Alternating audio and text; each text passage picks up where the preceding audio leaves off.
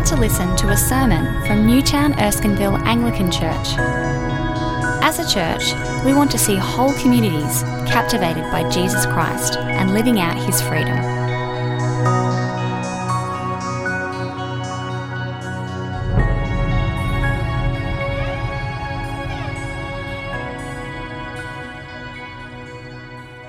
And we're here today to finish our series on Elijah. So for the last few weeks, we've been looking at 1 and 2 Kings and looking at this prophet Elijah, mysterious, kind of marvellous, weird, right? I wonder what you thought as we had the passage read out for us. I presume you've had that in my absence. And you kind of hear about Elijah just ascending into heaven, chariots of fire, wind. You're like, what now? How do you account for the weird? I was prompted to think about Richard Dawkins, who doesn't have a lot to say positively about Christianity. In fact, a lot of his stuff appears more of a rant than anything else. But one of his maybe more fair comments, if I could say that, in his book, The God Delusion, he writes this: much of the Bible is not systemically evil, thanks Richard, but just plain weird. Okay. How do you account for the weird? How did you kind of process what the passage had to say about Elijah? Well, Richard's got an answer for kind of the weird, his account for the weird. In the same sentence even, he writes, "You would expect this of a chaotically cobbled together anthology of disjointed documents composed, revised, translated, distorted, and improved by hundreds of anonymous authors, editors, and copyists, unknown to us and mostly unknown to each other, spanning 9 centuries." Long sentence, but you get the gist of his thought. He accounts for the weird by just saying this is a bunch of mythologies just invented over time and evolved from there. For some of us, that doesn't sit very well. We want to account for the weird in a more robust kind of way, one that kind of respects the evidence of manuscripts, of the evidence for the scriptures, for what's happened in history because of Israel and Jesus. And yet we still come to this passage and it's like, bizarre. Well, if Richard was here today, if one of your skeptical friends was here today, if you indeed are kind of dipping your toe into the water of church and have your own kind of significant doubts, welcome if that's you. Let's work through this together. Let's kind of understand how to read this, but also how to apply it to us thousands of years later. And I guess one of the issues, and one of the things you'd want to go to straight away, is where's the evidence for this? We can't just go to the kind of shores of the Jordan waters and say, look, there's the sand scorched by the fiery chariots. We can't do that. But if we can just start with the hypothetical mind experiment, if you're open to the idea that there is more to this world than blind, pitiless fate, to quote Richard again, if there is a God who created this world, who is separate to this world and still involved in this world, you'd expect some weird stuff to happen, some stuff that's beyond the mechanical cause and effect of this world, the natural order of things, as God reveals his godness in it. That wouldn't be too much of a stretch to actually posit that logic. Well, if that is the case, then it's possible that this weird passage might actually give us a window into a greater reality of things than just the cause and effect of this natural world. Maybe this is actually a window into the cosmic reality of heaven and earth, which is something I'm going to speak a bit about today. I remember sharing my story about Jesus with a guy at Sydney Uni. So when I was a student at Sydney Uni, I would occasionally just walk up to random people and just ask them what they thought about Jesus. That's a normal thing to do, right? And sometimes I'd be told very explicitly what people think about Jesus, and that's all right. Sometimes people would just say, no, thank you. And this one guy, this Asian guy, said to me, he goes, I've never heard of Jesus. And I said, really? I said, tell us a bit of your story, like basically where you've been hiding. And he said, look, I'm from China. I've just arrived in Sydney 3 weeks ago. And I was like, oh, wow. I said, could I tell you a bit about Jesus? And he's like, okay. I was like, oh, this is good. So we kind of do the 3-minute version of kind of just why Jesus is good news. And I get to the crucifixion, and he stops me. And he says, is this the story where he rises from the dead? And I said, yeah, that's the one, thinking, yay, except the tone was a bit off. He goes, that's stupid, and walks off. I guess he wasn't just rejecting the message, the logic. His rejection was a worldview rejection. In his worldview of things, there was no room for the supernatural. We have to admit that in today's age, we swim in a worldview of naturalism, that the only things that are real are natural and can be seen and touched, and by definition, there's nothing beyond that. So that worldview rejects the idea that there is even a God beyond the universe, and especially that someone would rise from the dead. That is so unnatural and rejected by that worldview. So what do we do with that? How do we read these kind of scriptures today, and how do we live in a world that rejects by definition anything that's supernatural? Well, we just go back to the mind experiment, and we want to be the kind of people that just promotes a bit of curiosity. We want to be the kind of church where people go, actually, maybe there is something a little more to the story, and just allow people to kind of venture into that. I wouldn't normally start with this story as kind of an explanation of all things supernatural and beyond the natural, but this is where we are today as we conclude this remarkable series of Elijah, and as we look into this window of the reality of things of heaven and earth. See, it's not just about miraculous things, it's about a whole story. The Bible isn't just a kind of collection of random weird things that happened. It shares an entire story, the story of heaven and earth, which I've already mentioned a few times. Because right back in the beginning, God walked with Adam and Eve, and he was in the garden, he was their God, and they were his people. And I don't just mean, when I say heaven, I don't just mean kind of the skies, although that's kind of what it means a bit in this passage. I actually mean God's space. When I say heaven, I mean God's space. And in the garden, back in the beginning, God's space and our space was one and the same. And it was a beautiful thing, except what happened? We said, actually, no, we don't want you anymore. And so God said, okay. He actually left earth, as it were, our space. And heaven and earth were separated. And the story of the Bible is how God's justice and love interact between these two spheres. Because if it was just justice, he'd say, okay, well, so be it. That's just and fair that you reject me and I'll reject you forever. Except his love for us has meant that he's been pursuing us throughout the whole history of the world. And so the story of the Old Testament, the story of the whole Bible, the story fulfilled in Jesus, is a story of how God has been pursuing us, completely other to us, and yet loves us, and in his mercy is invading our space, as it were, with love and forgiveness and also justice. So that's where we're tracking today. Let me tell you three kind of hooks to hang today's talk off as we navigate this tricky passage with the theme of heaven and earth. First of all, we fear losing what we have. And that kind of makes sense, especially what we have on earth. We see things around us, we love those things, we fear losing them. Number one, we fear losing what we have on earth. Number two, heaven on earth is more glorious than we expected. And then number three, heaven on earth appears more fruitless and foolish than we expect, and somehow I'll try and wrap all that up at the end. That's where we're headed this morning. So first of all, we've been, as I said, walking alongside Elijah for the last few weeks through 1 and 2 Kings, and what we haven't really focused much on was his little kind of apprentice who joined the story at the end of 1 Kings, Elisha. And Elisha has been walking with Elijah and seeing all kinds of things. And you could imagine being Elijah's apprentice. Like, we've been looking in as a reader of the scriptures, but imagine walking alongside him and seeing the great things that happen, seeing this powerful man of God walk up to kings of Israel and say a rebuke, an admonishment, to hold back the reins, to raise a widow's son from the dead, to bring down fire from heaven. That's not your average boss, at least as I understand it. This would have been a remarkable partnership between Elijah and Elisha. And it would have been the A-team for sure. And I've worked in great teams, and I believe this is a great team to be a part of. I'm only a few weeks in still. But when you're in good teams, you don't want anything to happen to that team. You kind of hold on dearly unless someone sort of disappears and then it's no longer the A-team and you've got the risk of trying to find someone like that again. And so here we have a story of fearing losing what we have on earth because Elisha is getting a little bit anxious. Did you see that in the story? If you just with me in 2 Kings 2, verse 2, Elijah said to Elisha, "Stay here, the Lord has sent me to Bethel." Well, that's just an average day for the prophet. But Elisha said, "As surely as the Lord lives and as you live," which is a bold statement, is it not, "I will not leave you." Okay, so he's a little bit clingy. He wants to stay with Elijah. I kind of get that. But then he gets a little snappy. Verse 3, the company of the prophets of Bethel came out to Elisha and asked, "Do you know that the Lord is going to take your master from you today?" Okay, so they're clued into the story behind the story. Elisha says, "Yes, I know, so be quiet. I don't want to talk about it." Okay, he's getting a little snappy. But I guess he's anxious, not just because Elijah's going to leave him, but I think actually more profoundly, he's anxious that the power of Elijah will leave Israel. Because remember, Israel are in the darkest of times.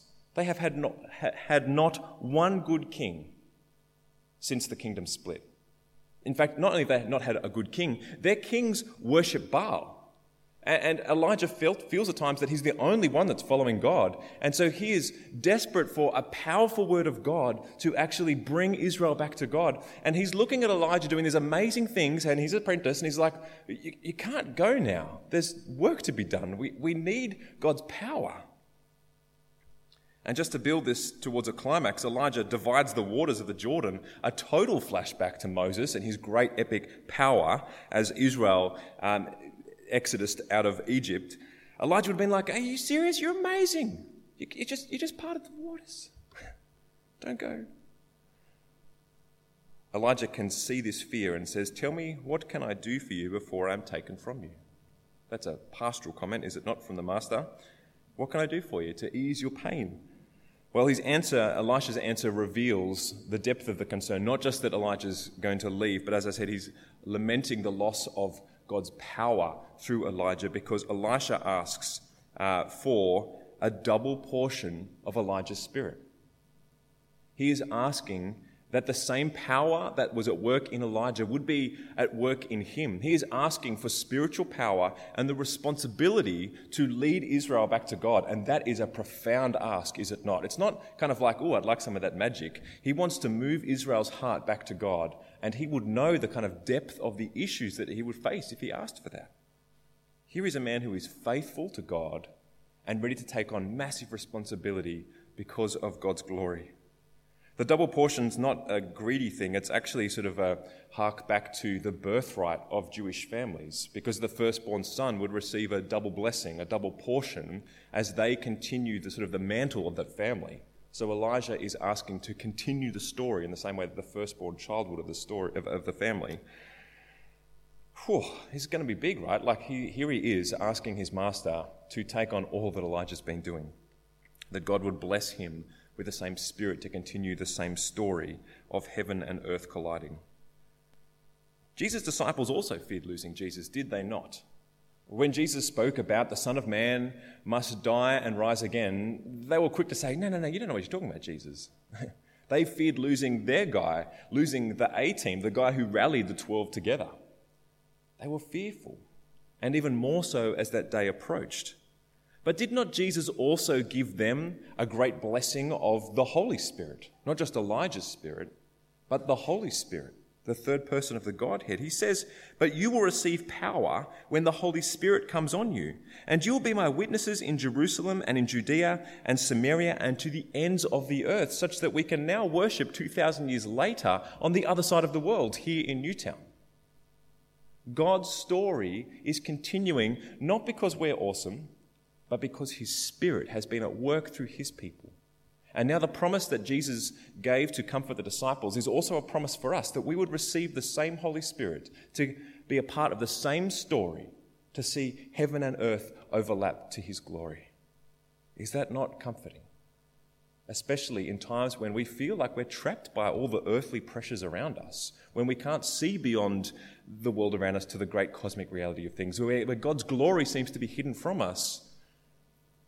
And yet he gives us the promise of his Spirit, a merciful promise that he would be at work in us, that all of our stories would be sewed up together to form one great story of heaven on earth. Of course, fulfilled when Jesus returns. And it's just awesome when we consider, just for a moment, that we're a part of that story, even here this morning. And indeed, God's story does continue in this story of Elijah. And my point number 2, heaven on earth is more glorious than we expect, because sure, Elijah just parted the waters, and that's pretty cool and stuff, but Elisha was not prepared for what happened next, and perhaps we weren't as we read the passage. Verse 11, just it all happens in one verse. As they were walking along and talking together, just an everyday kind of thing, suddenly a chariot of fire and horses of fire appeared and separated the two of them, and Elijah went up to heaven in a whirlwind. Okay. This episode gives us an incredible window into the cosmic reality of heaven and earth that is far beyond just the everyday cause and effect of this world. In fact, if heaven wasn't a part of the grand story, Elijah would have shared some wisdom, just died, got buried, and Elisha would have continued the great work. No, but something much greater happens to actually take us beyond the normal things, to say, no, God is in this, and there is a reality bigger than what we can see and touch. Because what we do have is this incredible scene with fiery chariots and whirlwind, and Elijah disappears into heaven, into the skies, as it were. You couldn't see this and just go, that was cool. You would see this and go, oh my God.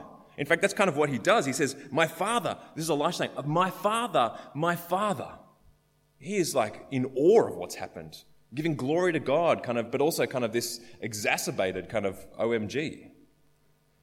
He also says, the chariots and horsemen of Israel, which is a funny little phrase, and commentators are not exactly sure what to do with it, which means I'm not really quite confident either. Perhaps it's a military metaphor, like horses and chariots. That's an image of power and strength. And I think what's happening here is Elisha is saying the power of Israel is in the prophets. That's the only place that our power resides, not in the kings. No, in the prophets. And the fiery horsemen and chariots have just taken the great prophet away. And back to his lament that God's power is actually being removed from Israel and he'd be left all alone. But instead, Elisha is not really anxious anymore. He awaits for the blessing of the double portion of the Spirit he's asked for. In fact, Elisha will be propelled from this scene to actually take up the mantle and become the great prophet of Israel. And he would need that strength to face Israel's worsening predicament as they continue to turn away from God. In fact, Elisha would go on to do twice as many miracles as Elijah. It's interesting, isn't it? As we jump back to our New Testament passage, and I'm seeing the two in parallel here, Jesus' disciples were about to face their most difficult times. As Jesus approached the time when he said the Son of Man would die, were they not fearful, not understanding the significance of what was happening before them? And how did Jesus respond? How did he bless them in mercy because of their fears? He didn't say, just don't worry about it, it'll be all right. No. In God's mercy, God gave the disciples a window into the same cosmic reality of things. The reality of heaven and earth, because Jesus is actually transfigured on the Mount of Olives before the disciples so that they could actually get a glimpse to the true reality of who Jesus was. Jesus was not just a dude who walked around Galilee dishing out some pearls of wisdom or even caring for people. He did all that, but he was the Son of God. He was divine, and his glory was revealed for a moment for the sake of spurring on the disciples to say, there is more to this than you can possibly imagine now, but let me just show you a glimpse. Let me give you a window into the reality of heaven and earth. And would that not have greatly spurred on the disciples and strengthened them for the cause of this great story? You can't keep on living for the world alone if you've had a glimpse of heaven. You just couldn't. Elijah's ascension, Jesus' transfiguration, these windows propel their disciples to keep on going. So what about us? Well, your pastor ascended to heaven with fiery chariots and stuff to give you a little bit of a step up. I hadn't planned that today. Would I be transfigured before you to show there's more to this world than what you just see with your hands and eyes? Well, I hadn't planned that either, but it's possible, I suppose. No, are these windows not for us as well? As we read the Word of God, the Scriptures, as we trust the reality of that these are true events, and you can look at the evidence for the resurrection, that there really is a resurrection-shaped dent in history, we can push into that and say, that really happened. I believe that really happened, and therefore there must be a greater reality to the world than just what we can see and touch. But even more than that, has God not blessed us with the Spirit? As I said, he's already promised us the Spirit that he poured upon his disciples to take the good news of the gospel to the ends of the world. That same Spirit that works in us. So that when we gather, the writer of Hebrews can say, when you come to church, you have not just come to a social club, a community group. You have come to Mount Zion, to the city of the living God. And that means, just to lift the expectations of church a little bit here, that means when people come together in the name of Jesus, we should expect to go, wow, there's actually more going on to my week, to my life, to this world than what I can see and touch. I feel God at work in this. I feel lifted up by his word. I feel God's presence in the love of his people. I feel nurtured by the very word of God. And we don't always feel this, but God tells us there is a greater reality to things, and we should expect to be fed with the truth of his word and the power of his Spirit. I want people around us in this community to get a glimpse of the reality of heaven and earth, the fullness of all things. So that as I interact with them, as I converse with people, as I love people, I would love them to be able to walk away and scratch their head and say, there is something more going on here. I would love people to be able to come to church and say, there is something more going on here. We are the image of Christ to the world. And just as Elisha, with great boldness, asked for a double portion of Elijah's spirit, might we also press into the promise of the Holy Spirit, that we would be his people in a world that desperately needs him. We should never lose sight of the grand vision of God's kingdom, of the rejoining of heaven and earth, and seek to image that kingdom to the world. But my third point is a little strange, I suppose, because as we zoom out a little bit from this awesomeness, like what we've just seen in Elijah ascending and in Jesus being transfigured, you go, wow, that's amazing. And then you zoom out just a little bit and it just kind of seems a little bit foolish and weird again. Because just after you kind of zoom out from the 1 and 2 Kings narrative, do you know how many good kings came as a result of Elijah and Elisha's work? Do you know how many revivals kind of were sparked in Israel because of Elijah and Elisha's work? None. Nothing. And it would look like, at a human level, that their work was a failure. And you kind of get why Elijah went into this kind of depressive slump in 1 Kings 19. He felt like he was the only one, that what he was doing wasn't counting for anything. And even for all this awesome stuff, fire coming down from heaven, disappearing into heaven, for all of that stuff, it was not enough to turn the heart of Israel's people.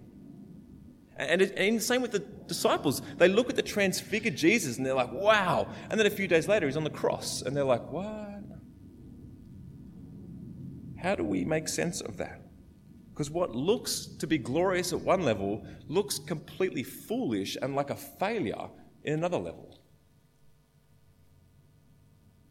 Well, the joining of heaven and earth is both more glorious than we expect and more foolish than we might expect. Let's go back to the transfiguration a little bit, because as we read in that story from Matthew, there is Jesus transfigured in awesomeness, his robe blinding white, as his glory is revealed, as his true nature is revealed. There's two people standing beside him. Who are they? Elijah and Moses. Could you imagine what that conversation might have been like? Hey guys, how you doing? Haven't seen you for a while. No, I'm not sure exactly what it would have been like that. But I think it might have been something along the lines, if I could just postulate a little bit, maybe heretically. Jesus might have said, thank you for your faithful efforts. You guys really served God, thank you. And yet it wasn't enough to turn the hearts of the people back to my Father. That sucks. But I'm going to see that story through. I'm going to take on every failure. I'm going to take on the human heart. And I'm going to look like I failed. I'm going to take on failure and die and then rise again. I want to bring this story home. I want to join heaven and earth. Because that's what happened. While it looked foolish, Jesus on the cross, the disciples would have been despairing. 3 days later, he rose victorious to show the reality of all things, that Jesus really is Lord of all, that there really is heaven and earth, and he really is joining the two, and he really is at work in us by his Spirit to see that story come to its full completion, so that when he returns, that new heavens and the new earth might be a place where God and his people rejoice together forever. And that's weird, is it not? But it's beautiful. The human heart longs for eternity, and it's on offer. And the story of Elijah, in all its weirdness and in all its glory, is pointing us to Jesus and the reality of all things.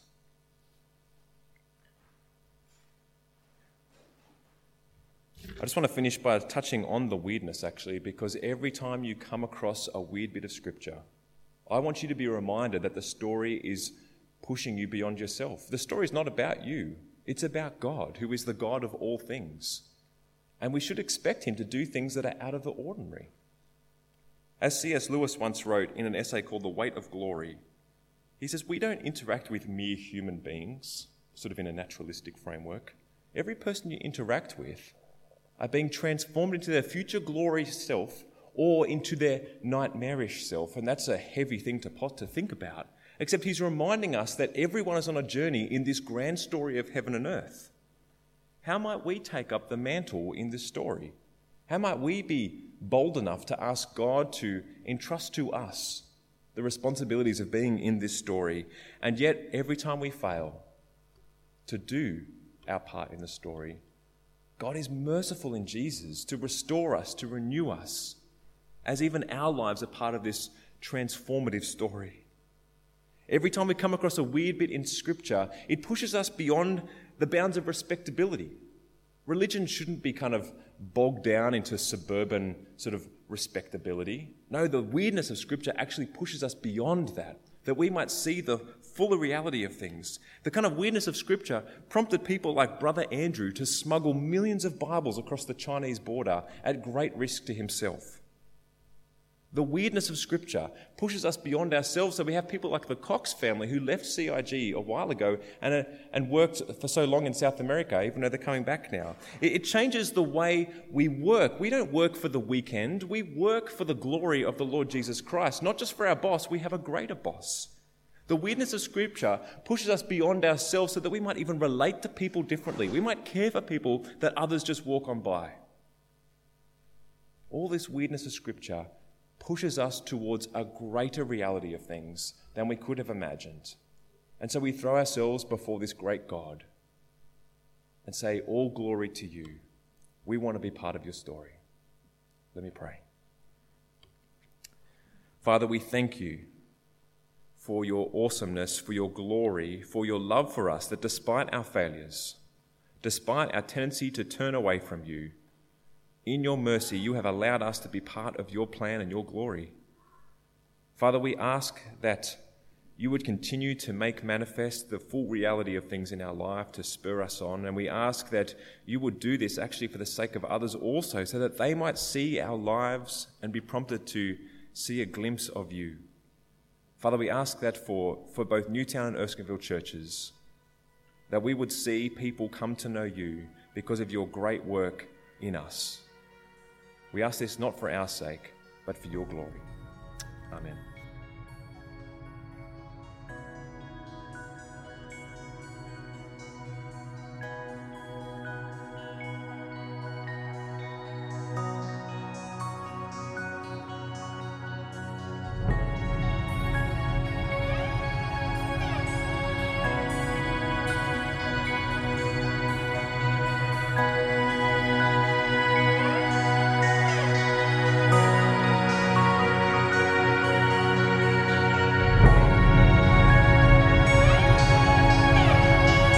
Thanks for listening to the Newtown Erskineville Anglican Church podcast. For more audio content and information about our church, please visit neac.com.au.